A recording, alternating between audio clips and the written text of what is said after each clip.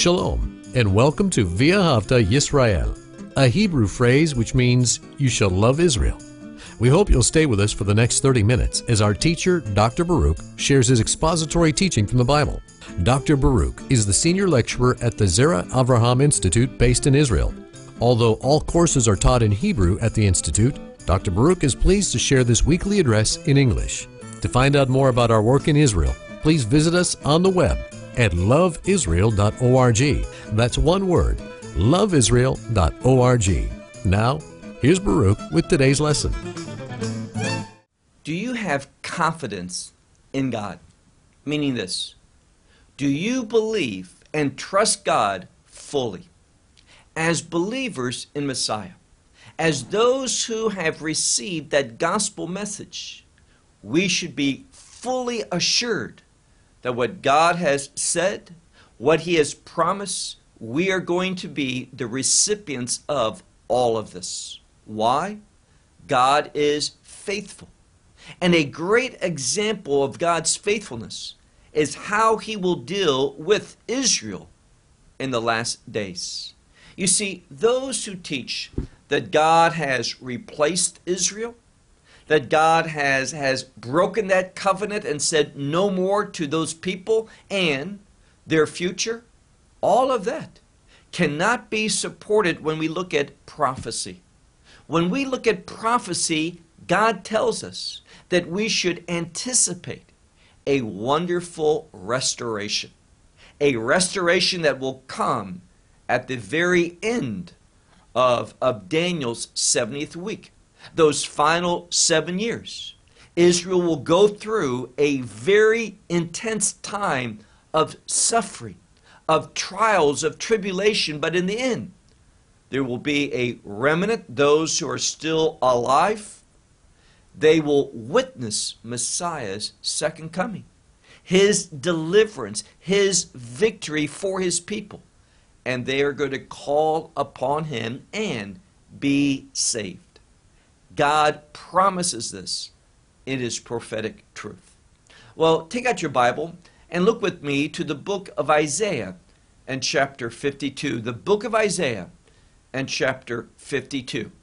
Now, in this section, we're only going to look at the first 6 verses.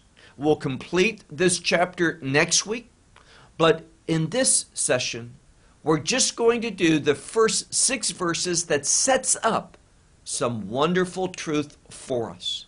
God's marvelous revelation where He shows His faithfulness.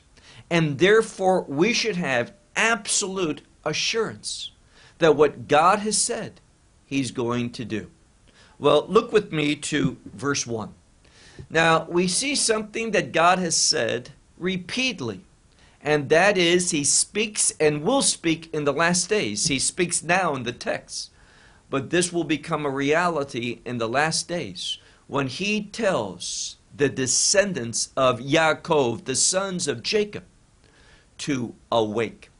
And this term awake implies a transition, a change, a transformation, something different. So look at verse 1.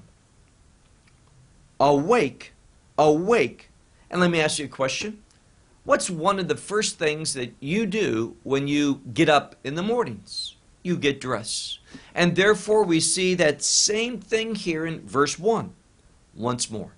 Wake up, put on your strength. Now this strength is a prophetic promise from God that He is going to strengthen His covenant people, and I'm speaking about Israel in the last days. That has been promised by God. It is prophetically recorded in numerous of the biblical prophets. And therefore, we ought to expect it because God keeps covenant. God keeps His word. So He says, put on your strength, O Zion. Now, Zion is a kingdom word. Zion in Hebrew. It speaks about Jerusalem in a new state, in a redemptive state. So, when we encounter that word Zion or Zion in English, we should expect kingdom ramifications and also the outcome of God's redemptive work through the Messiah. The whole verse. Wake up, put on your strength, O Zion. And then he says, put on garments of your splendor, O Jerusalem. So we see a correlation between garments of strength and garments of splendor. What is that telling us? That God's power is going to make a glorious transformation for his people, his covenant people, Israel. And we see the parallelism between Zion, and Jerusalem. Again, Zion, Jerusalem in her redemptive state. And Jerusalem is called, and all of this is for the last days, Jerusalem is called the holy city. For no longer, notice what God says. Here's this change. No longer will enter into you again. And then he has two types of people. We have the word arel and tameh. Arel, uncircumcised. And we need to understand that circumcision has to do with the flesh being removed, the death of the flesh by faith. And what God is saying is that there's not going to be that which is of the flesh. That carnalness isn't going to be in Jerusalem in her new state, that redemptive state in the kingdom known as Zion. So no uncircumcised.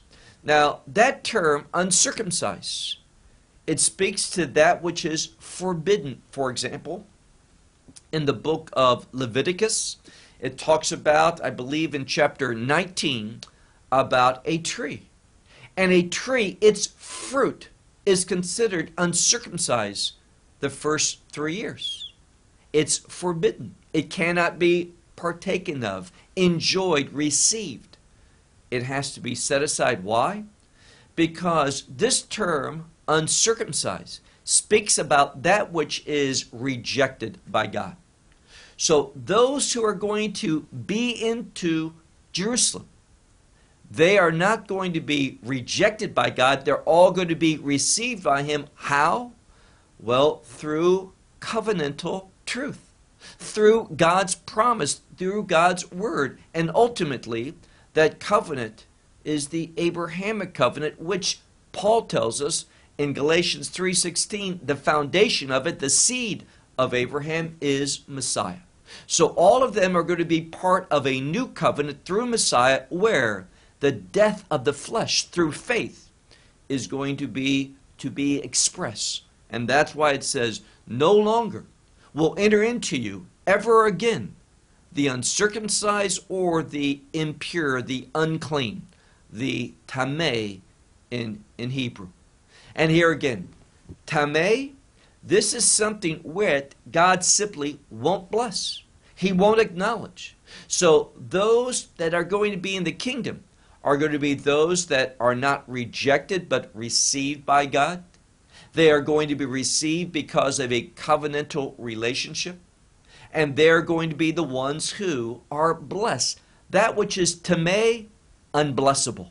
That which is tahor, pure, that's what God blesses. So this first verse tells us about God's goodness that he's going to do in bringing about the fulfillment of his promises to Israel. Now look at verse 2. We see here once more transition and transformation. Verse 2. Shake off from dust, rise up. That's literally what it says. Shake off. So imagine someone is full of dust or dirt or soil, the ground, and he shakes himself off, brushes himself off, in order that what? Well, this term for afar, dust or soil, however you want to translate it, it represents traces of the world. And once again, it's saying remove yourself, separate yourself from those things that relate to this world. So there's a distinction, a dichotomy from this world into the kingdom. They're not one and the same. there's a transformation, a redemptive outcome that has come about, which allows one to shake themselves off from the evidence, the trace of this world. He says, rise up. Now, this term rise up, if you do a good study of it, frequently it's used for someone who is called into service, called to fulfill God's expectations. So he's saying, Israel is going to shake off the things of this world in order to serve faithfully God. And that's a message for us as well, meaning believers. As long as we are having traces of the world, representing the world, being in connection to the world, we're not going to be faithful servants of God. So he says, shake off the dust, rise up. And then he says, sit down, O Jerusalem. Now, some would say, isn't that kind of odd? Rise up and then sit down. Well, the rising up is to serve. And the sitting down, if you look at most of the biblical commentators, they point out that this sitting down is sitting upon the throne.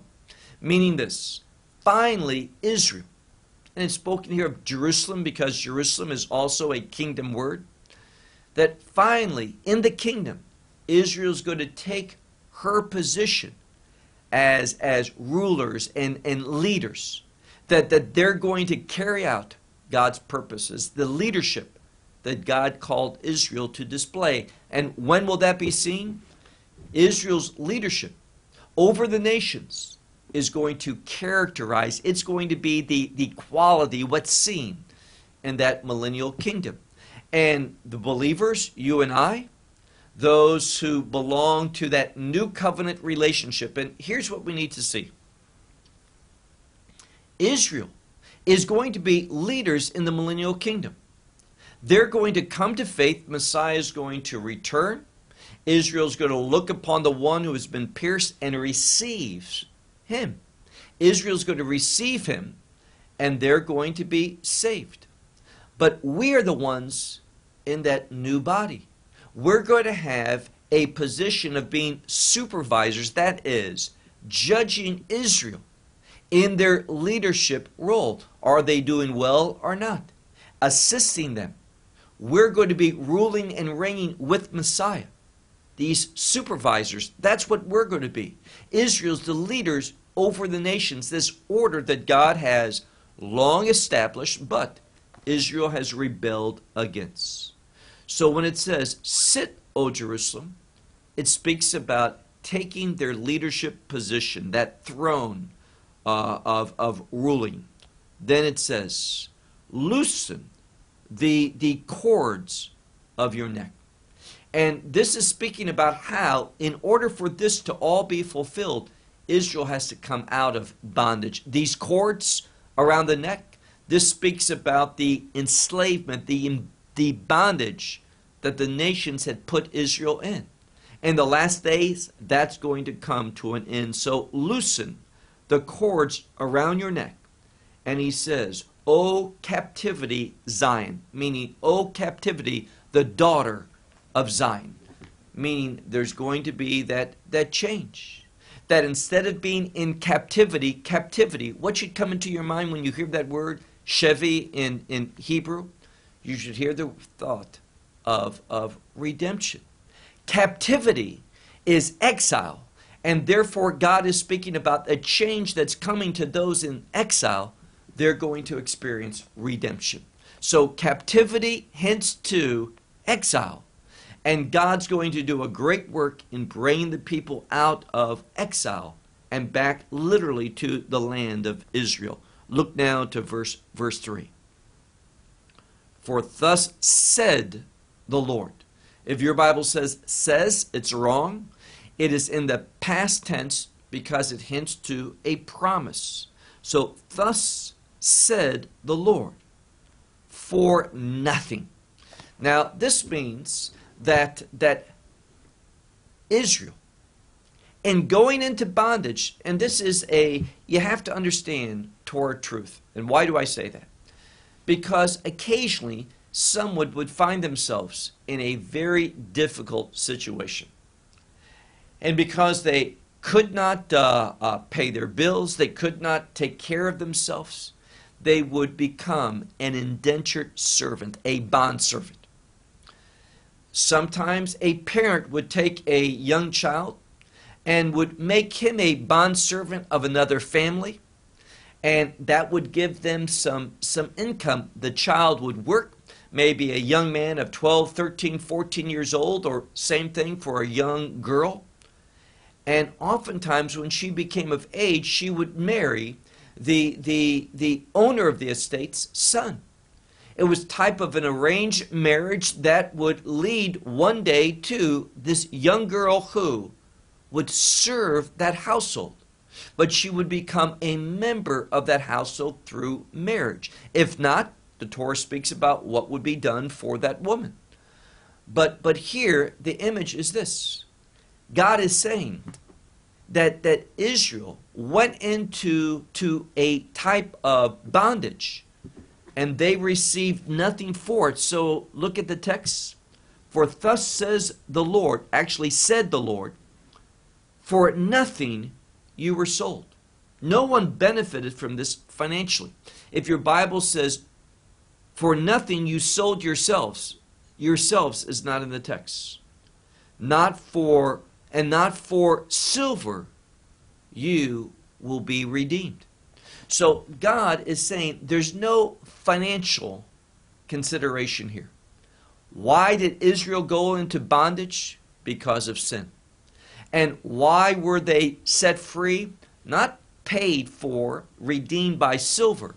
But we know the redemption was not through money, but through the precious blood of Messiah. Now look at verse 4.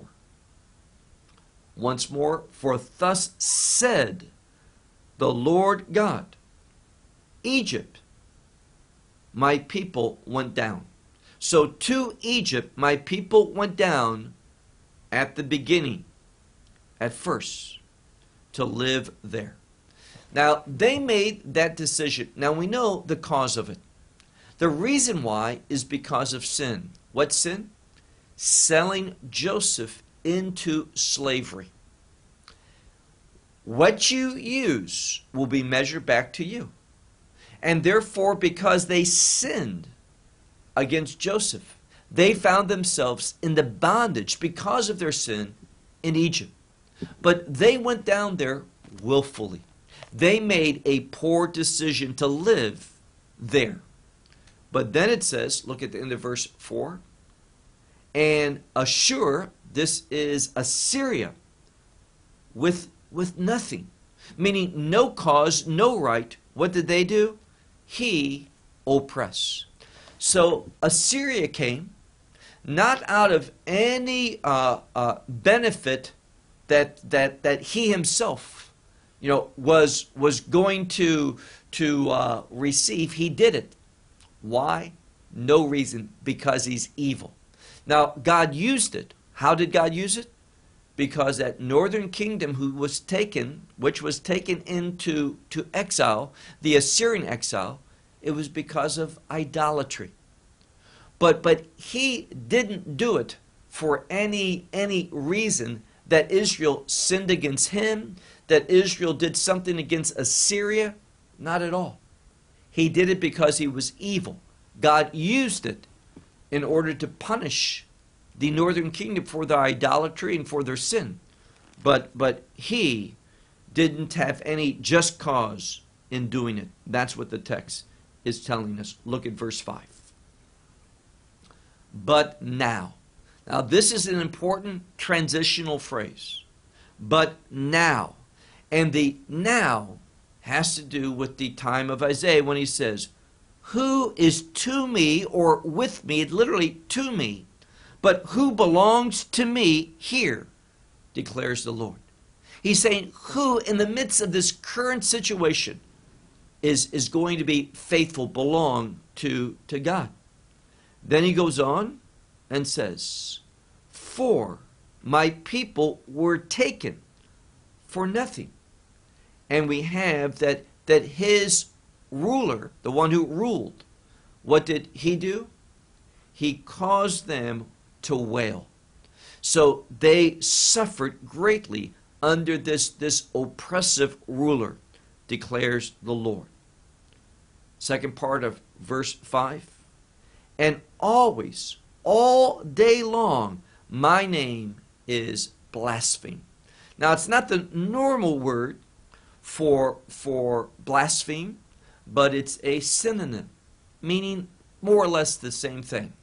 That because of what the enemy's doing, God's name is being blasphemed.